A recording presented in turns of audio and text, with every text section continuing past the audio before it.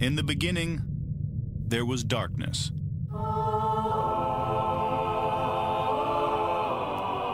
Then, there was Paul Brown. Paul Brown transformed the game. Hello, Paul Brown here.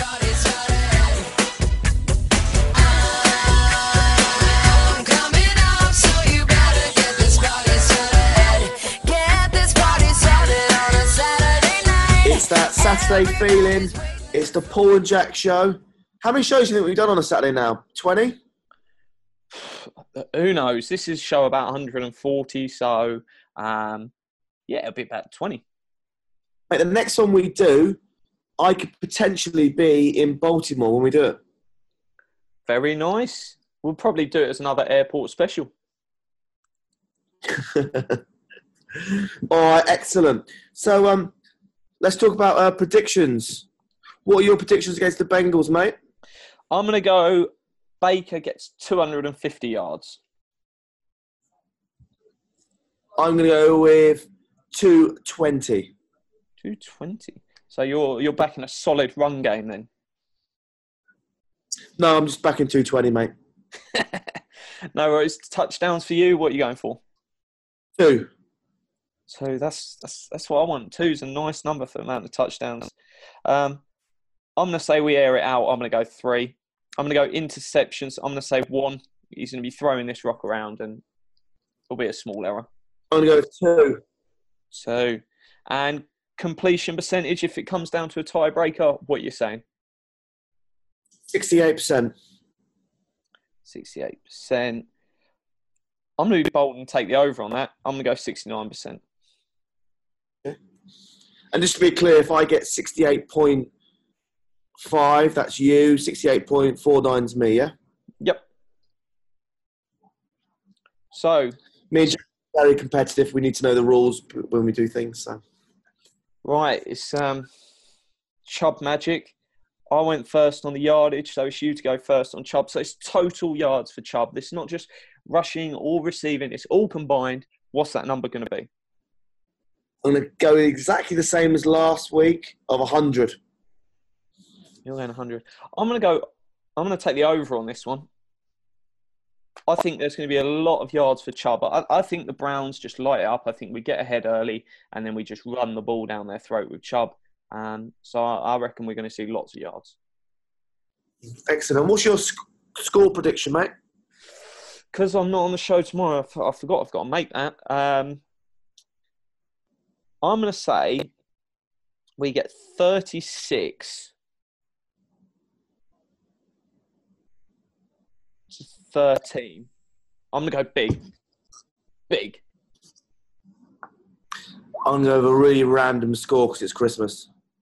2021. No. I don't even know if this is mathematically possible, but I'm just going to say 35-29. 35-29. Interesting. Are you going to come out of a different score prediction tomorrow when you do the pre-game show? Probably, yeah. Can you just, Jack, do me a favour? Can you just text me what I've said so I can look at my phone before I do the show? Is that all right? I'll have tweeted it out, so check my Twitter. All right, excellent.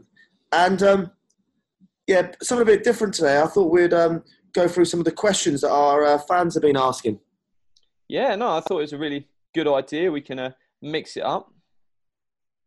You want to start with one? So, let's go. The first question. He was a Steelers fan. He got in, but hey, equal opportunities and all that.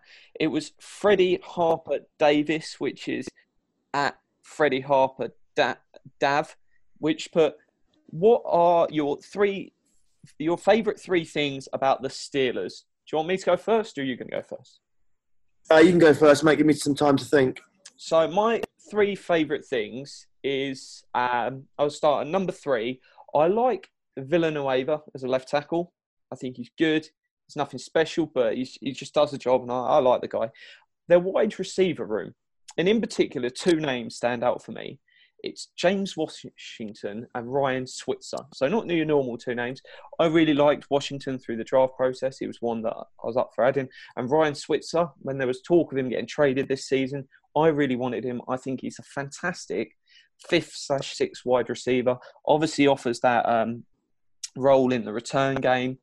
So I really wanted to add him. And my favourite thing about the Steelers, and they've done it all this year, top work, they brought about the future of running backs don't matter, because everyone's like, oh, Lev Bell's sitting out, the world's going to fall apart for the Steelers. And boom, James Conner and now Jalen Samuels. No one cares about running backs. And thank you, Steelers, for smashing that fallacy out of the park.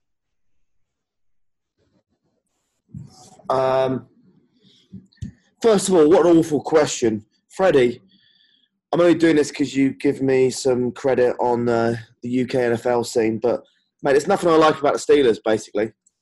But, Jack, if you're putting a gun to my head, I would say Zach Banner, ex-Browns. He always interacted well with myself. I like Freddie because he posts stuff that I do about the Browns. And Mason Rudolph, I think he's going to be an average to good quarterback.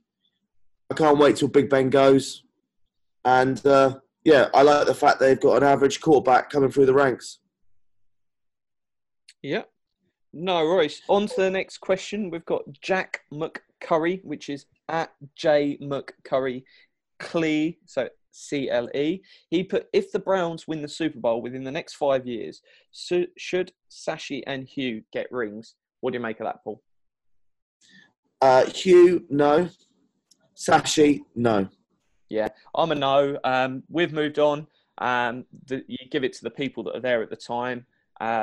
Obviously, unless they bring someone back, which I highly doubt. No, it's happened. We move forward. All right. Here's a question. Ozzie Newsome. How do we as Brown fans feel towards him nearly 25 years later? For me, he put himself, not Cleveland. He will never be thought the same. Hate to open up wounds. And that was Michael Thomas, not the wide receiver. Personally, I don't care. Obviously, I've been following the Browns for a few years now. Stuff that's 25 years ago doesn't bother me. I'm over it. I'm not like a Liverpool fan in soccer that pines for what happened 20, 30 years ago. The past is the past. Let's move forward. If it was sort of something that happened in the last 2 years, like Hugh obviously going, I've got feelings about that, but something that happened that long ago, I'm over it.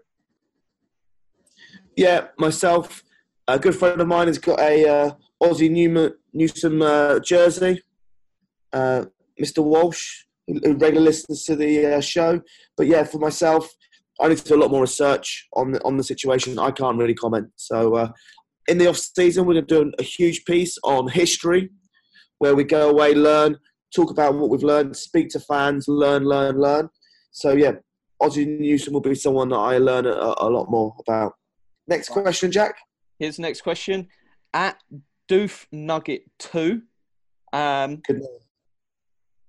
Should, for the sake of continuity, should the Browns hire a young QB whisperer who is willing to keep the playbook and the OC/DC and just build on it? What do you make of that, Paul? With the head coach position, I'm open to anything. I don't think age should be a major factor. For me, I would, if you're going to go out there and hire a young QB whisperer, then you go for the best one out there, whether that's Lincoln Riley. And I'm not too bothered about who that comes with. I would rather get the head coach right, and then they can add the pieces around them, which they feel they can get the most out of. Because the last thing you want is you hire someone and then go, oh, well, you've got to keep A, B, C, D, and you've got to do this and you've got to do that. Because then you may as well just not hire them in the first place. Andrew Hawkins made a really good point this week on the Tomahawk show that really made me think of the way Greg Williams has obviously changed his defense since he's been in, but also the way Kitchens plays in such a risky fashion. Will that stay the same if you give them long contracts and they know they've got stability. And he made the point of these guys came in and they were more or less of the mind of, look, we've got 8 games and we get sacked after that. They're going to bring someone in, they're moving on. So let's just go out there and see what we can prove and see what we can do. If they're given long contracts, will that change? And I think he's right there. It's not going to go back to being a completely boring system, but it will be slightly more conservative rather than risk everything every week.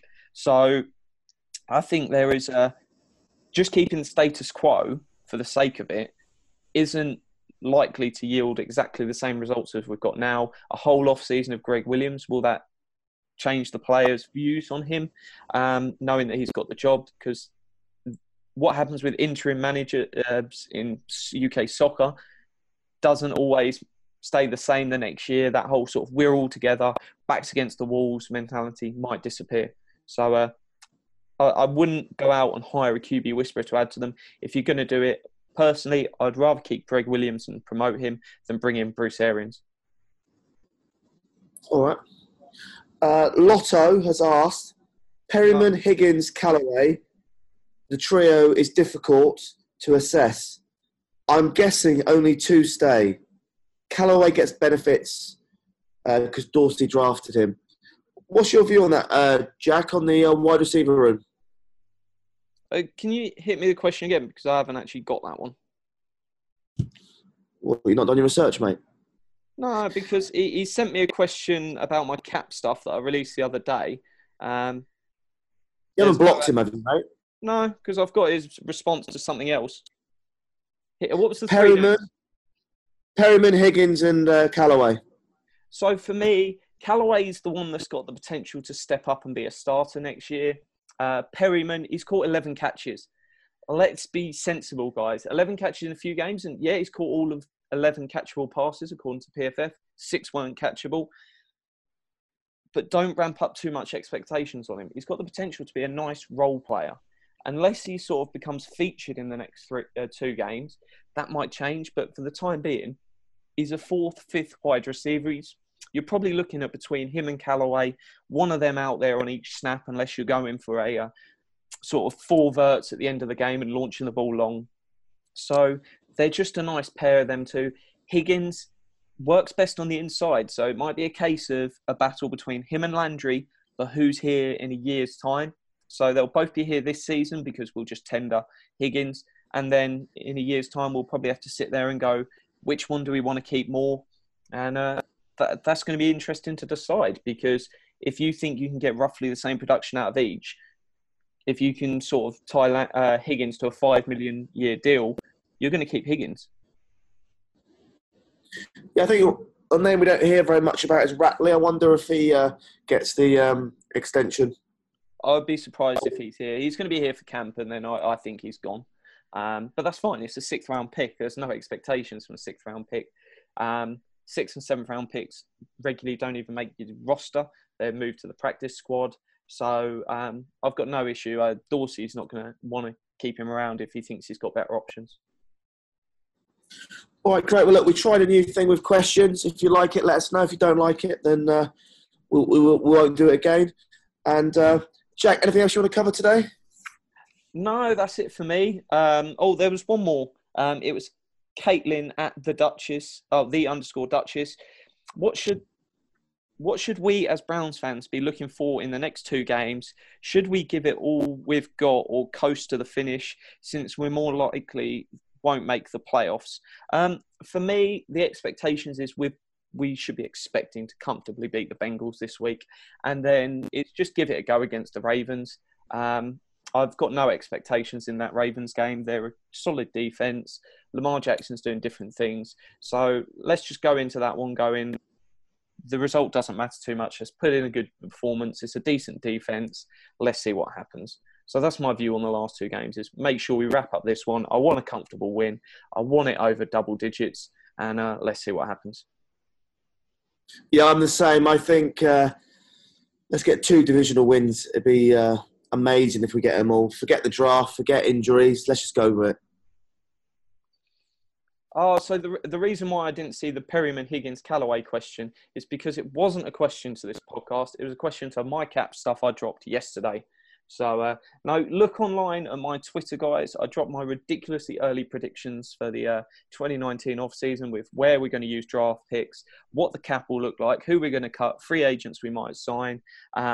Any questions, have a look at it. It's all the numbers for all the players, including dead cap. Everything's on there. Have a look and let me know. So that's why I didn't see it, and I will get back to him with my answer at some point. Jack, do you fancy a challenge? Maybe. How about if after the last game, in the first week, I put down what my prediction of what the roster is going to look like in September? No way you'll be up for that challenge. Yeah, I've basically already done mine. So, no, I've got a rolling one that I use. And that document that I tweeted has my what the roster will look like. It doesn't specialise because I haven't gone into the draft. It just says sort of first round cornerback. It doesn't say who that cornerback's going to be because I don't know who's going to be there. I don't know what our draft position's going to be. But yeah, I'm more than happy to do a punt on what the roster looks like. Maybe just even the starting 11 on either side. Yeah, I'm more than up for that. Well, look, I'm looking forward to the show that we've got booked in at the start of the new year, of when we're going to go through all the old podcasts and listen to all our predictions for the season. It's going to be me, you, and Dan. I think Kelly, the president of the British Bulldogs, backers, is also going to join us as well. So that's going to be a nice show. No worries. Looking forward to it. Good stuff, buddy. This is my last show before Christmas because I don't make the pre-game tomorrow. I'm not there for the post-game. And then it's Paul and Paul's mum on Christmas Day. So... Mate, told all our viewers who the bloody mystery guest is. Well, when you said there's a lucky lady, but she hasn't said yes yet, I'm pretty sure they knew you weren't about to get married on Christmas Day and do it live on the pod, because that would have been awkward if she said no, because you'd have been in tears and I'd be trying to rearrange the show at the last minute. So, no, Merry Christmas, guys. Have an awesome time. I'll be back on Boxing Day. I don't know what it will be with. It might be me and Paul. Who knows what's going to happen. So, yeah, have an awesome day, guys. It's been thoroughly enjoyable the last 100 and however many episodes it's been. We'll keep bringing you great content. Thank you for your support. Thank you for your questions, your involvement, everything else. Keep spreading the pod and just have an awesome time. Thank you very much, Jack. Have a great Christmas. And listeners, we'll speak to you tomorrow. It's game day. Merry Christmas. There's change coming. There's change coming. There's change coming. There's change coming. There's change coming. There's change.